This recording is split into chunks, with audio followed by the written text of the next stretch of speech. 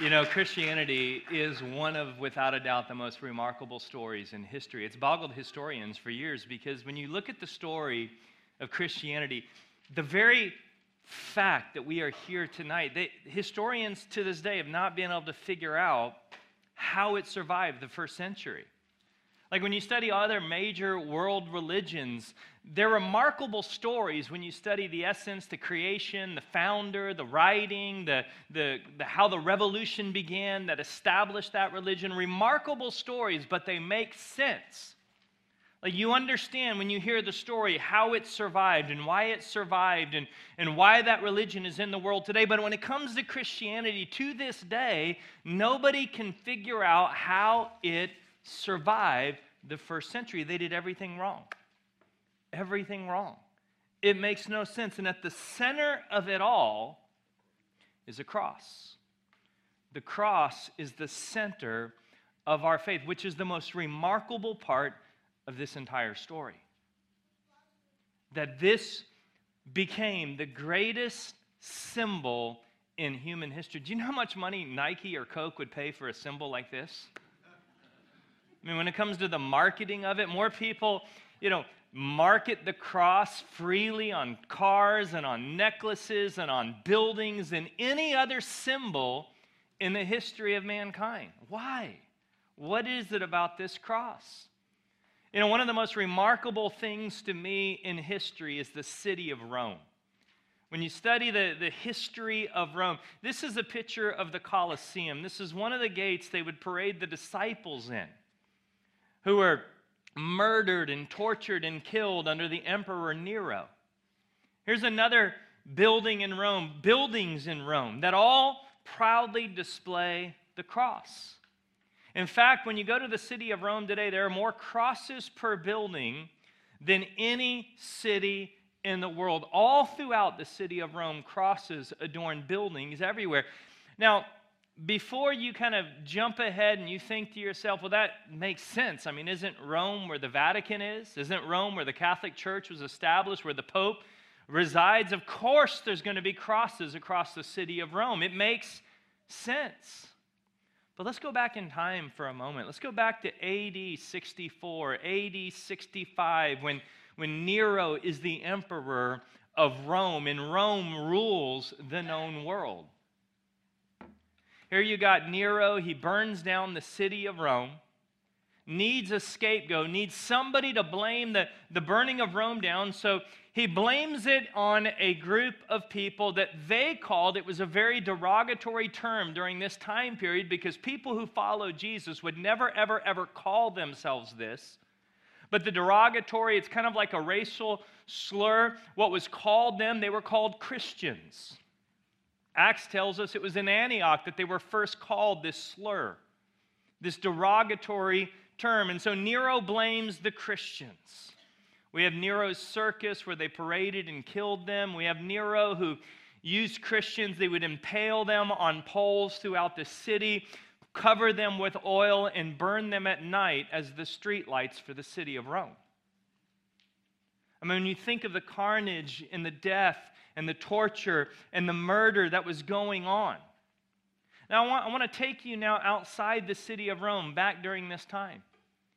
Outside the city of Rome, there's a little farm property. In the back of this farm property, there's a little kind of cave in the side of the hill where they would keep the animals at night. And there's a Christian family hiding in the back of this cave, fearing for their life because there's a bounty on their head. Their friends are encouraged to turn them into the Roman authorities so that they could be taken to Nero's circus and displayed and killed. And you got this father sitting hiding, worrying about his wife, worrying about his children, worrying about his very life. Can you feel the anxiety? Can you feel the fear?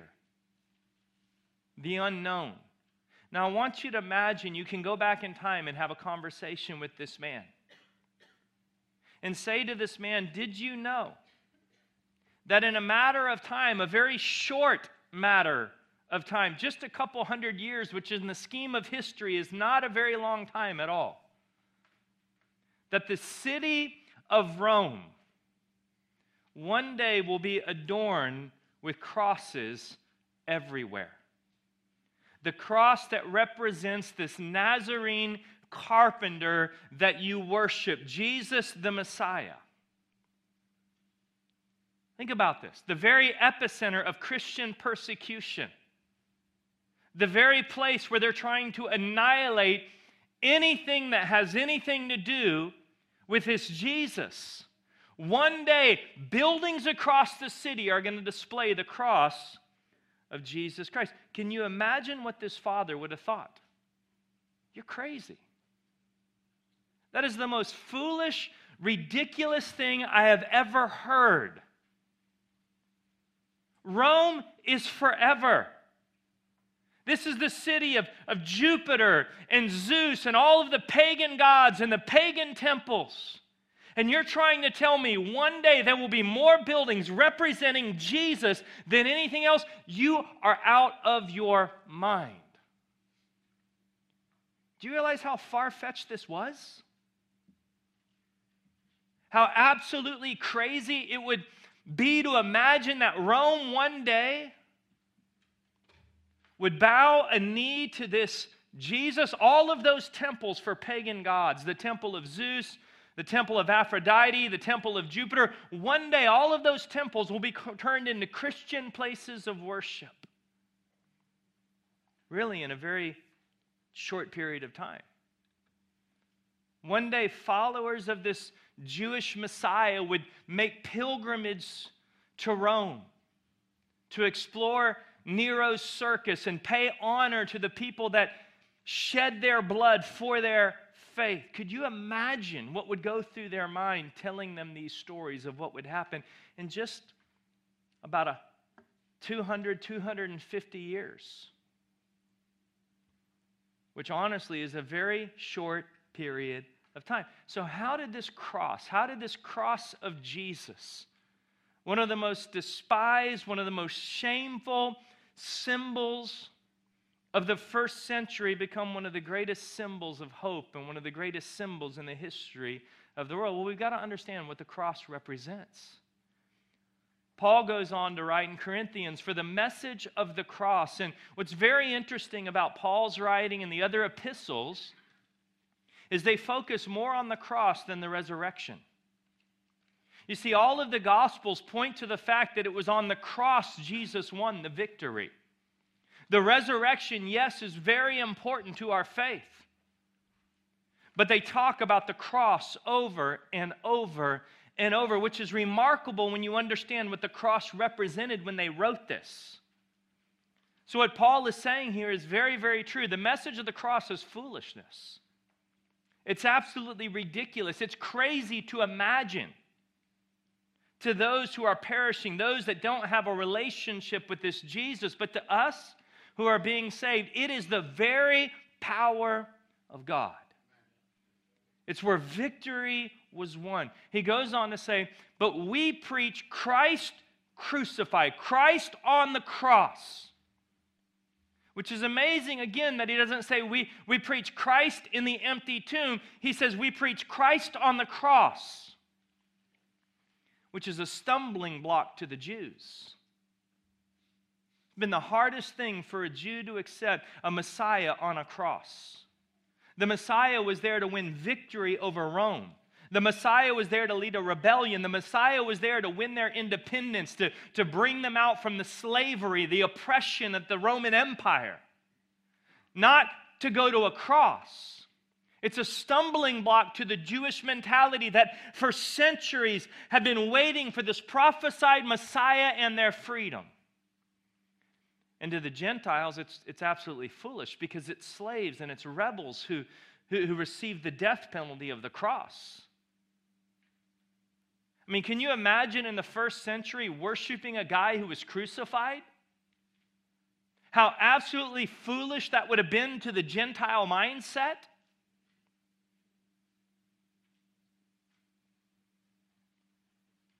He's dead. He was killed on a cross. You see, the very first Good Friday, people were horrified. People were shocked beyond measure. Jesus' followers were brokenhearted. They were utterly in despair. Everything they had hoped for, all of the miracles, all of the power, the Messiah of who he is, ended that day. To the point that some of them went back to their old jobs. Because in their mind, it's over. It's over. Rome won. He's not the Messiah.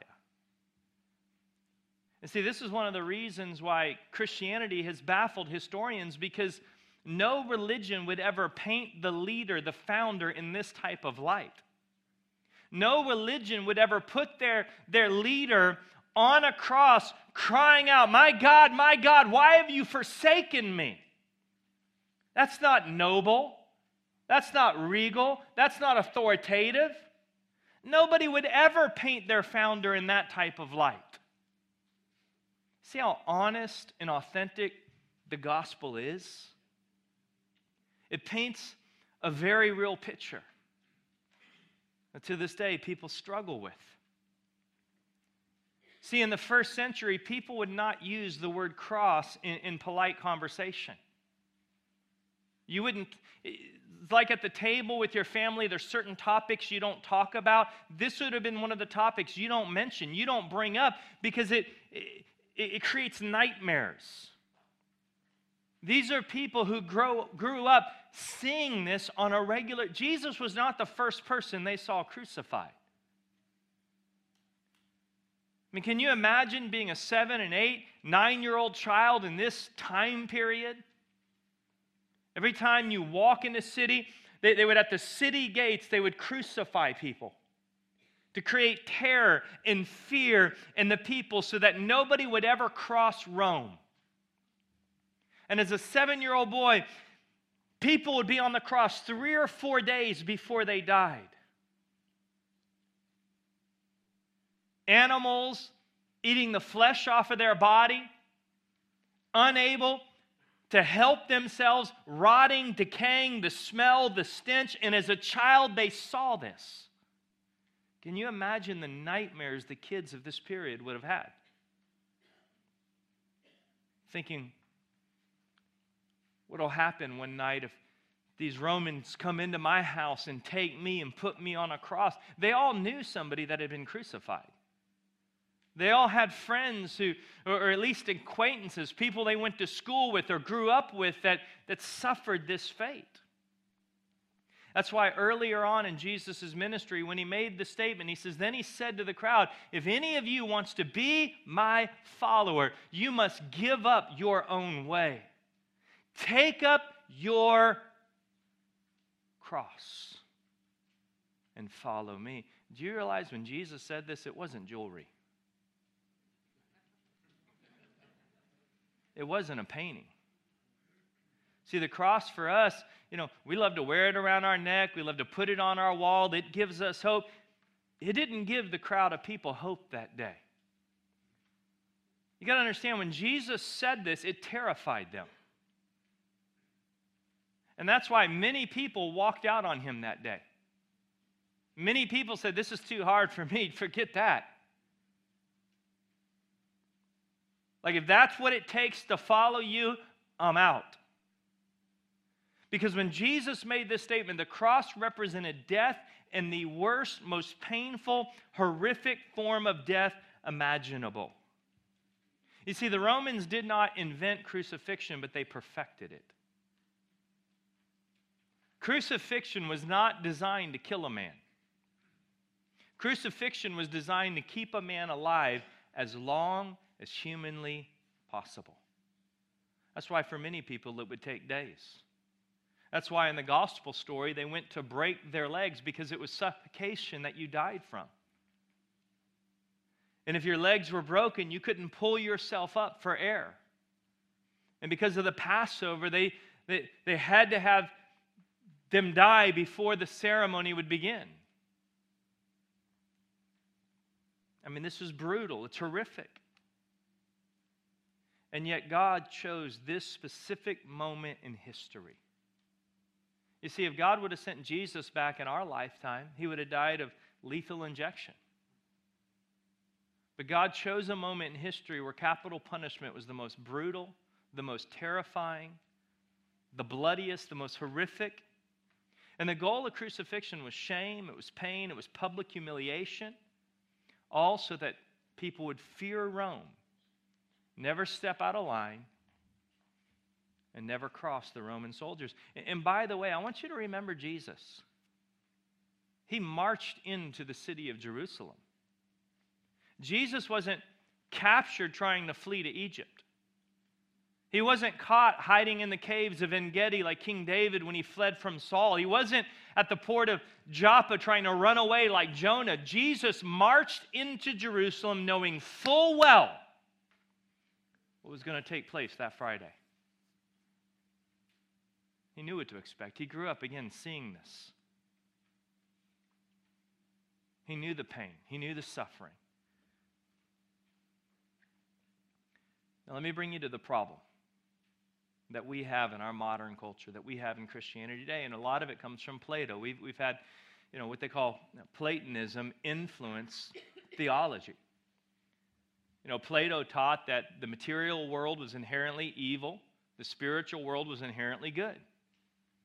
And so we've had that doctrine around AD 200 influence the church, and we have a major issue now when it comes to the cross, because many Christians today, many churches today, many people today have been taught and believe that the cross of Jesus was God's rescue plan to get us to heaven. Like the whole point of the cross is so that we could go to heaven. And that's what the cross is all about. That's not what the cross is about. Yes, that's a byproduct of the cross, but that was never God's goal. God wasn't creating a rescue plan to get us out of planet Earth and bring us away from here and take us to heaven. All four Gospels clearly point to the crucifixion as the moment where the Creator God wins the victory over darkness, over all principalities, over all evil spirits, over Satan and every demonic force. It was there that God won.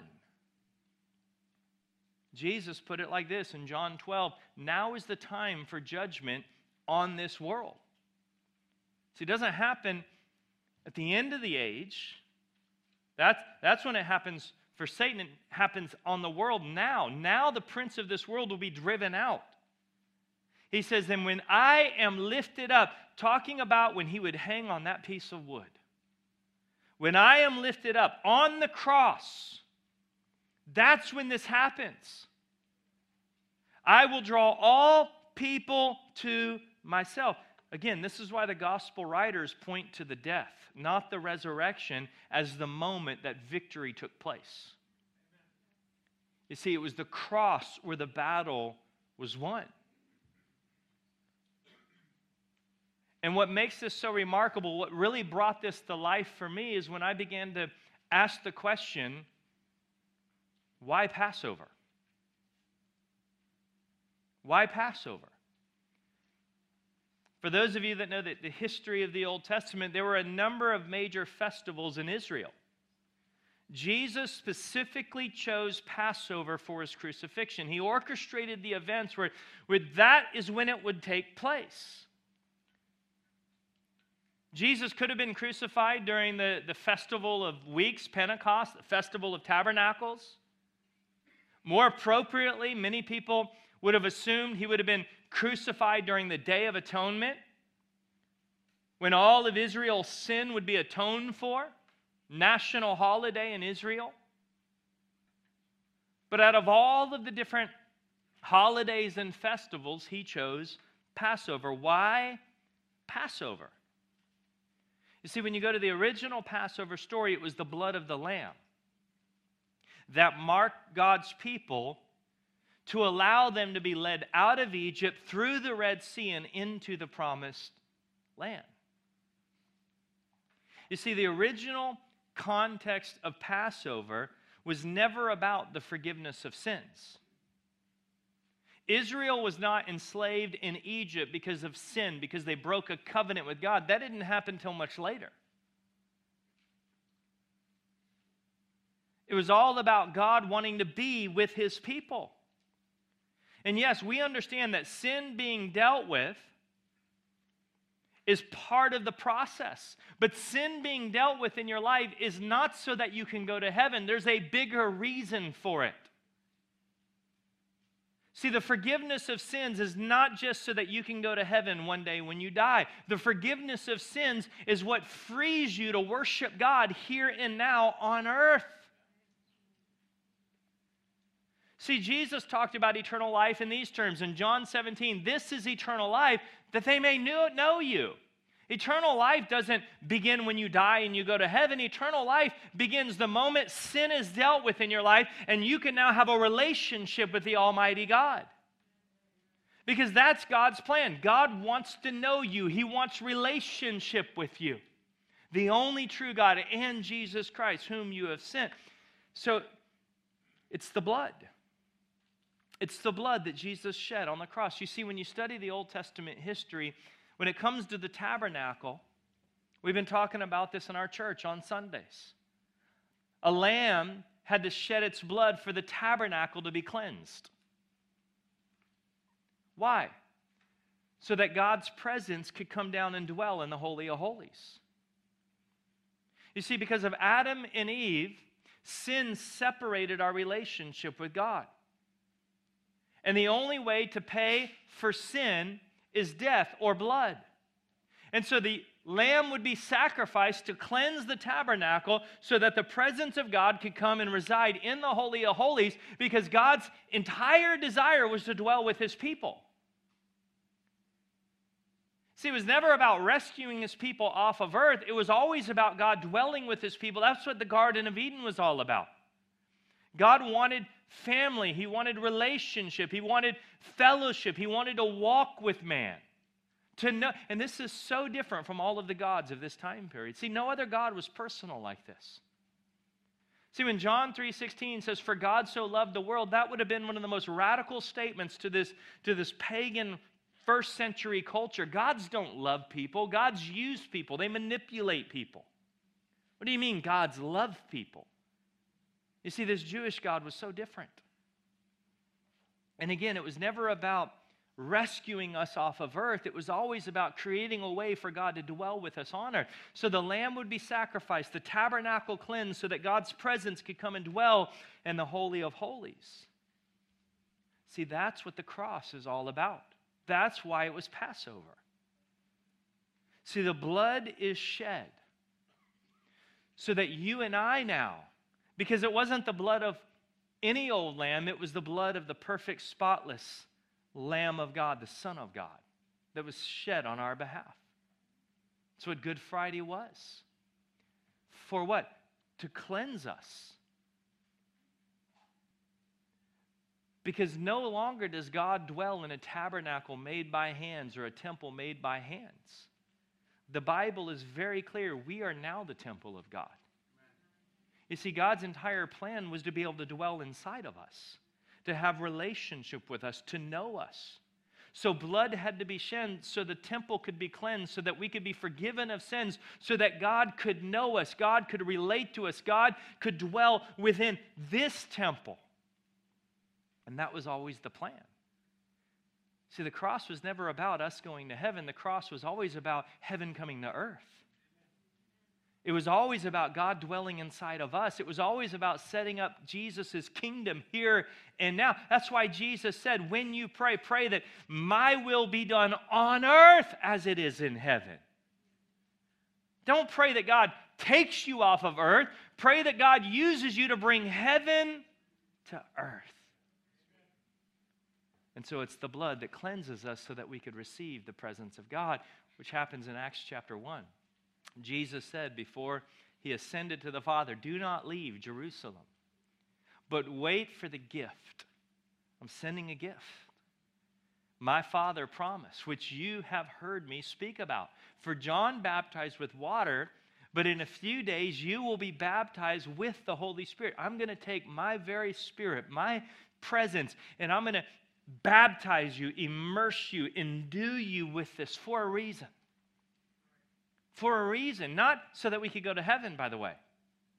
Again, this is the big fallacy of the church today, is we think the cross is all about getting people to heaven. No, the cross is not about getting people to heaven. The cross is about getting heaven to earth. Yes, when you die, you go to heaven. That's a byproduct of it, but that was never the goal. That was never the point. The whole point is dominion here and now, authority here and now. And so here's what he says. He says, now that your sins have been forgiven, now that you're clean, now that my Spirit, the very presence of God, can come and baptize you, dwell in you, empower you, you will receive power when the Holy Spirit comes on you. And we have mission. Not and you'll go to heaven when you die, and you will be my witnesses in Jerusalem, Judea, Samaria, and to the ends of the earth. Witnesses to Jesus won the victory. Witnesses to his kingdom now be established on earth as it is in heaven. And that's the power of the cross. This is what Good Friday is all about. Jesus won the victory so that you and I could have power. So that you and I can establish his dominion on earth. Not so that we can go to heaven one day when we die. That's the wrong way to look at it. It's all about the power that we walk in here and now, every day, bringing heaven to earth, setting up his dominion, living with mission, living with purpose, living with destiny. So that's why this isn't just any old religion. In fact, it's not a religion at all. It's a relationship. It's we have been cleansed, we have been forgiven so that the presence of Almighty God, creator of heaven and earth, can dwell inside of us, empowering us to set up Jesus' dominion here and now. And that's what the cross is all about. That's the message of Good Friday. It's the power of it all.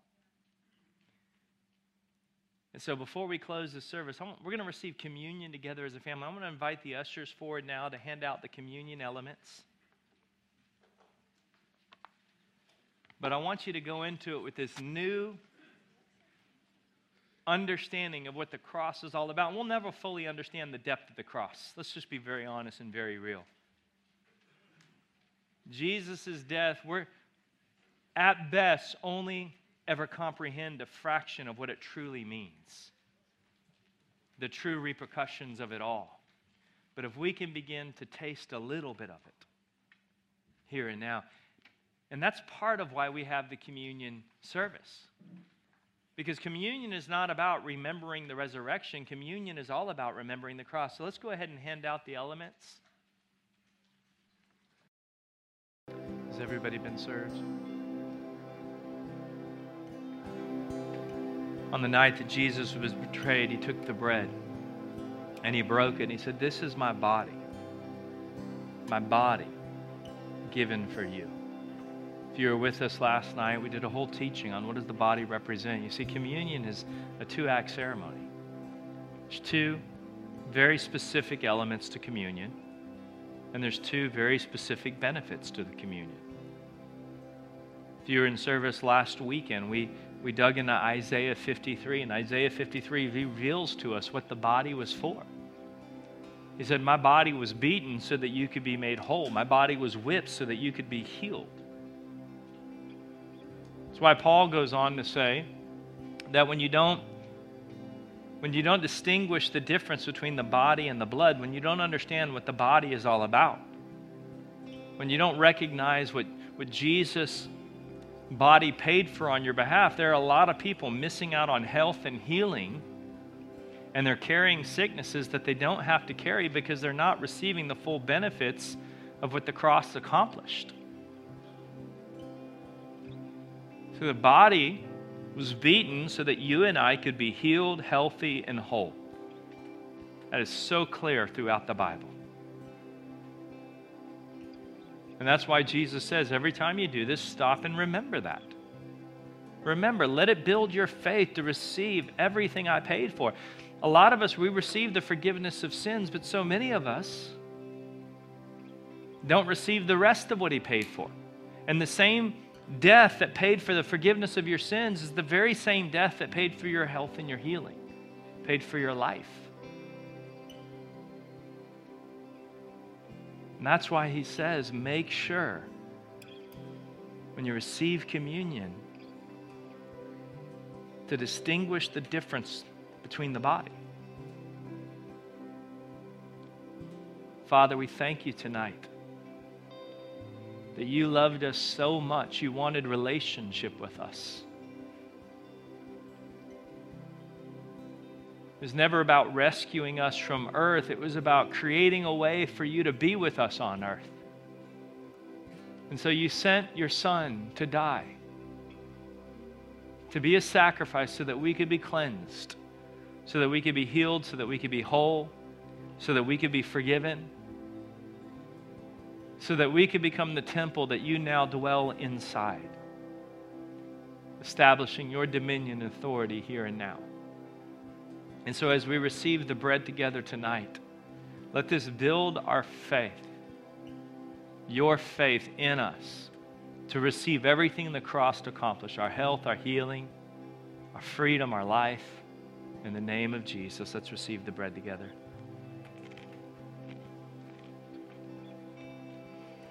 In the same way he took the cup, he said, this is my new covenant. Yesterday when I was studying this, I was asking the question, is this the first time the new covenant is mentioned in the Bible? Did Jesus introduce this phrase to us? And what I discovered is it comes from Jeremiah 31. It's a great study to do on your own later tonight. Jesus was saying, the new covenant, I'm here to fulfill Jeremiah 31, which, if you study Jeremiah 31, would have been revolutionary for the Jewish mentality. Like, how is that possible? And what Jesus was saying is, I want to do something on the inside of you. I can forgive you. I can make you righteous through my blood so that you can be cleansed, so that you can receive the fullness of my life, my presence, my essence, so that you can walk in power and authority here and now on earth. It's the power of the new covenant. And the new covenant means it's not based on your performance. It's not based on your effort. It's not based on how well you obey or how good you are. The new covenant is entirely based on what Jesus did on your behalf. He did what you couldn't do. No matter how hard you tried, you could never be good enough. So he stepped into your place and he did it on your behalf. As we like to say, God treated Jesus like the worst sinner on the face of the earth, so that God can now treat you like the greatest Christian to ever live, whether you are or not. I don't know about you, I just know me, and I'm far from the greatest Christian to ever live. I'm probably way down in the bottom half, maybe the top half of the bottom 1%. And yet God treats me like the greatest Christian to ever live. Not because I deserve it, because of the new covenant of his blood. Thank you, Jesus, for the blood that was spilled on Good Friday so many years ago. That one victory. By the blood we have victory. By the blood we now stand righteous with authority to take dominion, to bring heaven to earth, to establish your kingdom. And so as we receive this cup tonight, let it inspire us to the authority we have, the righteousness that we have, to live boldly for you. In Jesus' name, amen. I want to invite you to stand with us, and we're just going to worship just a little bit more before